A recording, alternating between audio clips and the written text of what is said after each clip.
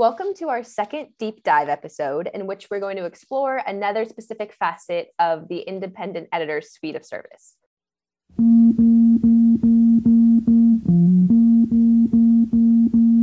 You're listening to the Independent Editor Podcast with Madison Utley and Stuart Horowitz, where we tell you the questions you should be asking as you plunge into the chaos of freelance editing, and then we answer them.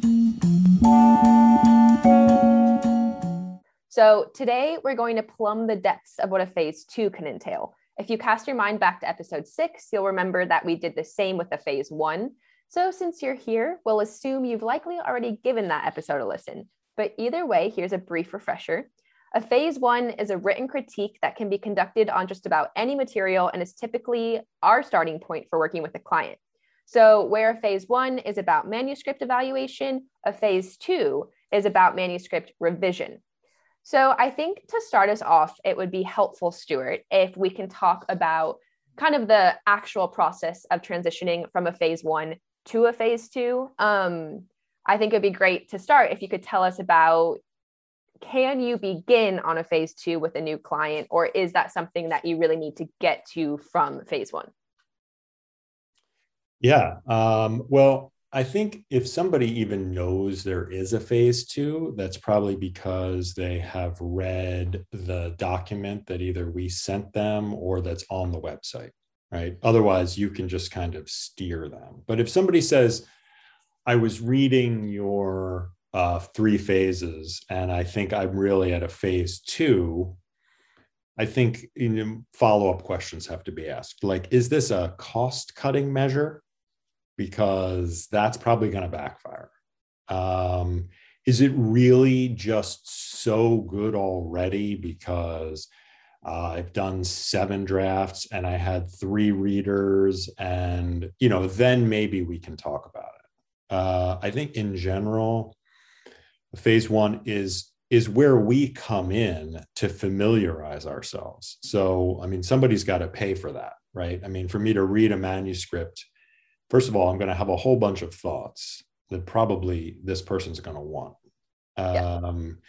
To familiarize yourself with a manuscript while you're giving the next level feedback, which we're going to talk about today, is tricky, but it's not impossible. Okay, so then another question I have is moving to a phase 2 with a phase 1 client essentially guaranteed? Hell no. Oh, sorry. No, I mean, when we say with a phase 1, this might be all you need, I think we mean it. I mean, this might be all you need. We're going to give you everything we think. We're not holding back, hoping there's a phase 2. You take all that in, you might be like, I get it, and then go revise it. And maybe that's it. Maybe it really is late stage. So there are reasons from the client's perspective why there wouldn't have to be a phase 2. From our perspective, sometimes you really just don't click with the material. And so it's hard. I mean, obviously we're running a business and, we don't really want to turn people away, especially if they need help. But sometimes you really feel like kind of said everything that I can say. And that would be another reason for there not necessarily to be a phase 2. I guess the last reason would be if you and the client are not seeing eye to eye. I mean, recently I had to tell a client that I thought there were 50 usable pages in her 300, which, I mean, people can react differently to that, right? Some people will be like, oh my God, you found it. We found it. I'm so excited. I mean, with this process we're going through with another project right now, there's kind of 50 usable pages in 300, maybe not, maybe there's 147 usable pages, but you know what I mean? It's like, you have to embrace this vision moving forward. This person just didn't want to hear that. They were like, they wanted to hear there were 50 unusable pages in their 300. So there was no phase 2. Okay, so say at the end of a phase 1, you have that follow-up conference and the author is resonating with the commentary, that you're hearing each other, and it seems like there could be room to continue to work together. What happens from there? Well, I guess this is where we start talking about options. And, phase 1 is really pretty cut and dry. It's like, there's a manuscript, it's a certain number of words. It's in a certain style. You read a little piece of it to figure out how long it's going to take you. You come up with a fee. You write a critique. You have a follow-up conference. You're done. But the manuscript could be in wildly different shapes. I mean, some of it could be like, all right, we need to go all the way back to the drawing board. Some of it could be, this is a pretty progressed draft. So how do we get you to the finish line, and kind of everywhere in between? So, we've tried, that's where our options A and B that I know you're going to talk about came into play, because we're trying to streamline it as much as possible. But that said, it's a continuum. That brings us to explaining to the client the options they have for moving forward. So the first one, which we'll call option A, can actually be described very similarly to the phase 1 process, which we covered extensively in episode 6. So if you haven't listened, again, go back and do that. But in this option, the author finishes their work, and then you, the independent editor, reads it closely, and you add commenting throughout the pages. And then you take those comments and you use them as your inspiration to write a 2 to 3 page cover note, which details the major concerns that you found and that you discussed with the author in a 1.5 to 2 hour long conversation. So in this conversation, you might bring up patterns you've seen, specific trouble spots, or just like larger things that help spell out what the major concerns are. So the difference between phase 1 and this option A for a phase 2 is that the majority of the comments are now like on the pages rather than in the microsection of a critique. And so the advantages of this option over option B, which Stuart is about to tell us about, is that it's comparable to a phase 1 cost, and that it gives the author a chance to work independently for a while, which, depending on the writer, they might really want that chance to kind of step back and have some more time to work on their manuscripts sort of on their own before then coming back to partner with you. Right. But Stuart, if you could now tell us about option B.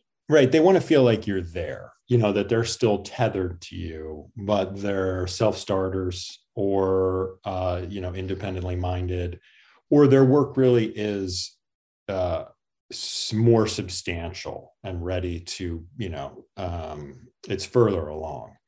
So those things would qualify it for an option A. An option B would be a lot more hand-holding, a lot more feedback as the author moves through the rewriting of the material. You can start with coaching them on which topics to tackle in which order. There's still the input on the new material via page-by-page commenting, but you might stop periodically, create a cover letter, have some live conferences as needed. There might be some more extensive notes, how to weave the new material together with the old. It's just a little bit more of an active partnership and continual support. I mean, you want your author to feel like they have clear, confident direction. So whatever it's going to take. And I guess to some degree also this chemistry factors into it. I mean, if you really like this person and you could really see like, wow, I'd love to talk to them about this. And I feel like I can be, our chemistry or our camaraderie can really be a positive in the actual revision, then option B might be an option for that reason also. It's hard to put a cost on option B. I mean, option A, it's easier, right? It's like phase 1 was $2,200. Option A of phase 2 is going to be $2,200. But here it's like, it's either 50% more or 100% more based on sort of the nuance, based on how much they can afford. No, sorry, pull back the curtain. Actually, leave that in. Do not edit that out, Piper. No, based on sort of what you think their overall level of need is going to be and your involvement's going to be. Are they a kind of a cut and dried kind of crisp client, or are they a sort of I was wondering if you had a minute client?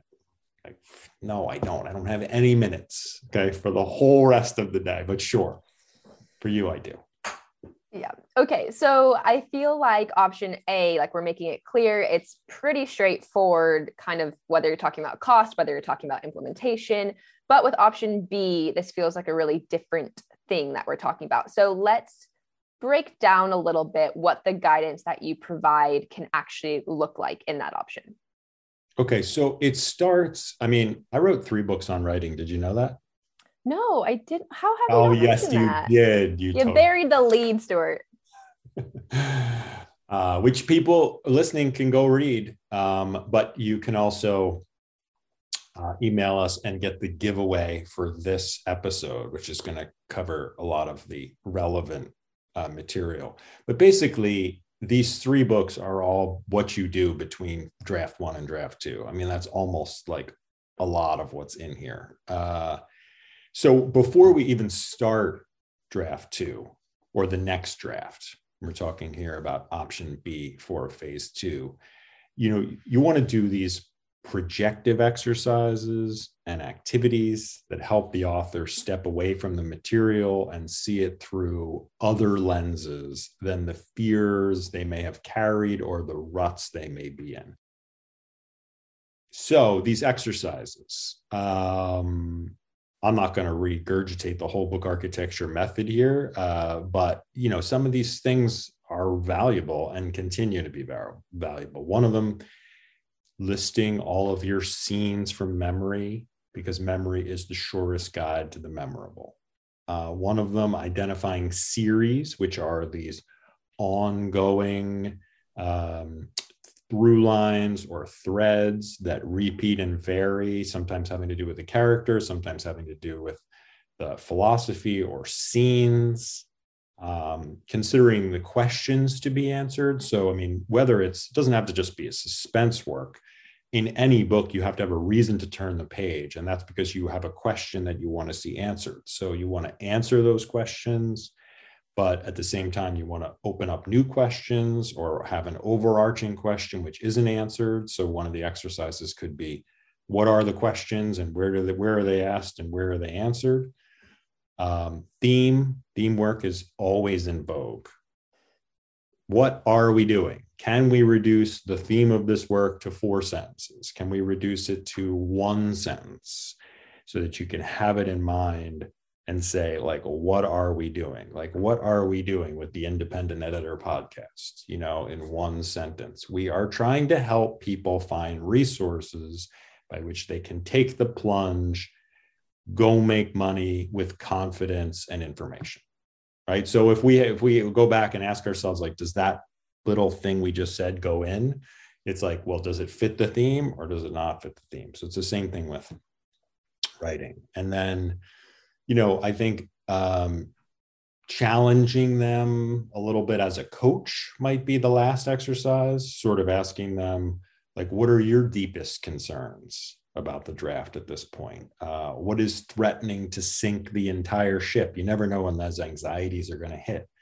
You might be cruising along and then all of a sudden you're like, oh my God, this whole thing is going to unravel. This is never going to get published. Okay, all right. Well, just before you go down that rabbit hole, like, what is it that is that you feel like you haven't gotten right to that level? So these are all things before we even start the page by page commenting of an option B.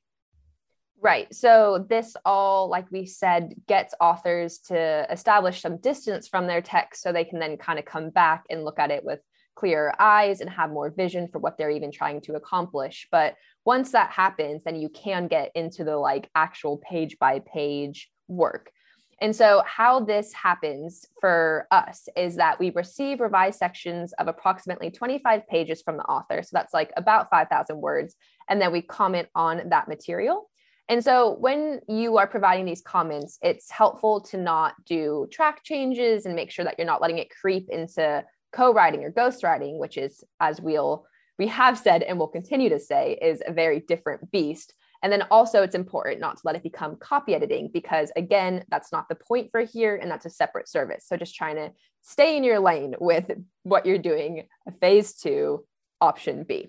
So the comments that you're leaving can be along the lines of really anything derived from the exercises that Stuart just talked through, such as scene structure, narrative arcs, questions on their way to being answered or not, thematic work, or anything that was treated in the previous chapter, like point of view, tone, characterization, relationships, the dimension of a work, authorial intrusion, audience, and genre. So That's a lot that we just listed. And if you're like me and you don't necessarily do well with like auditory input of that scale, this really ties back into the phase one giveaway, which if you didn't get, you really should. So let us know and we can send it to you.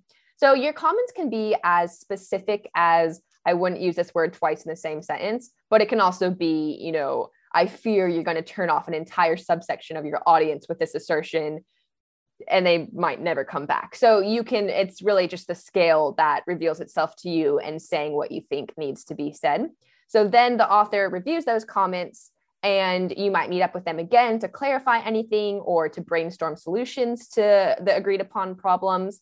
And then the author revises those sections and sends it back to us for a reread. So essentially, we're doing 2 revisions at once of 2 different 25-page sections that are either kind of in the first or second step of that revision process. Yeah. And by the end of that process, you've really put your fingerprints on this work and been a good partner to an author, and it should be fairly well overhauled at that point.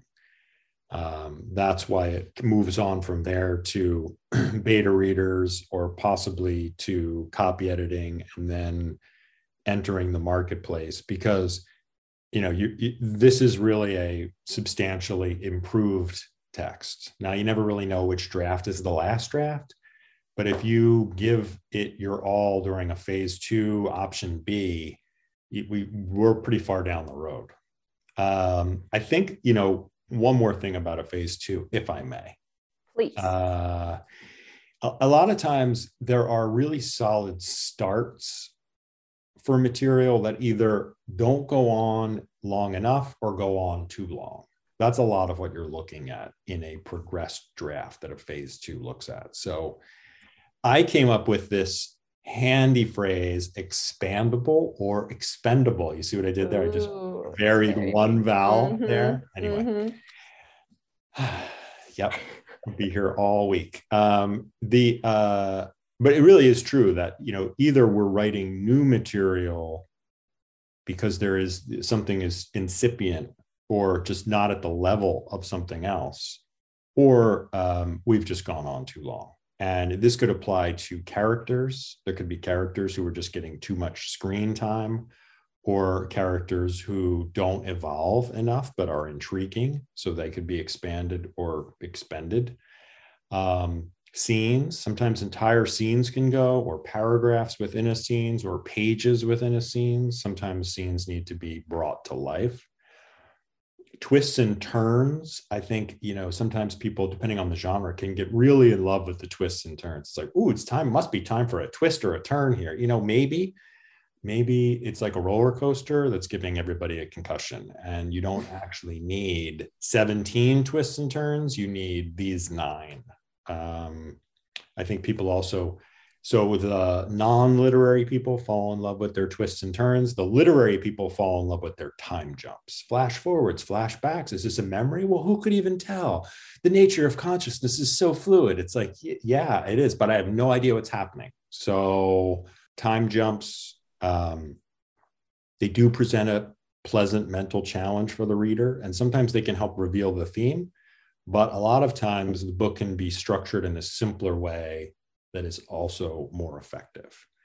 So, these are the things that come about in this sort of very deep engagement, which is why revision is an unsung hero in literary production. Revision is really where all the interesting things happen. It's where we really get into why we're even doing this, and what can this be now that other people are involved. Like, creation is fun, but it's kind of so junior. I like it. I like that perspective. So to summarize, you start with a phase 1, and that can, but doesn't necessarily go to a phase 2. And there's an option A and an option B. So we've already established so many times that independent editing is amazing because there are really just limitless options for how you can monetize your skills and help authors. But this is really the heft of the process, like Stuart's saying, that revision that really takes something to the next level and makes it into a product that you then can do the subsequent steps that we'll get to further down in this podcast. But for now, that is the end of this week's episode. So next time, we will finally dive into the much teased and wildly anticipated topic of contracts. And let me just say one thing about contracts, which is if you're listening in order, this is a giveaway to get ahead of time, because rather than try to, constantly refer to something which is sort of out in the ether, we're going to ask you to get the giveaway and then listen to it. So we can go through the contract with you in, well, it won't be live time, but anyway, so get that. Yes, I appreciate that. So it's going to be a good time, guys, obviously, and make sure not to miss it. We will see you then.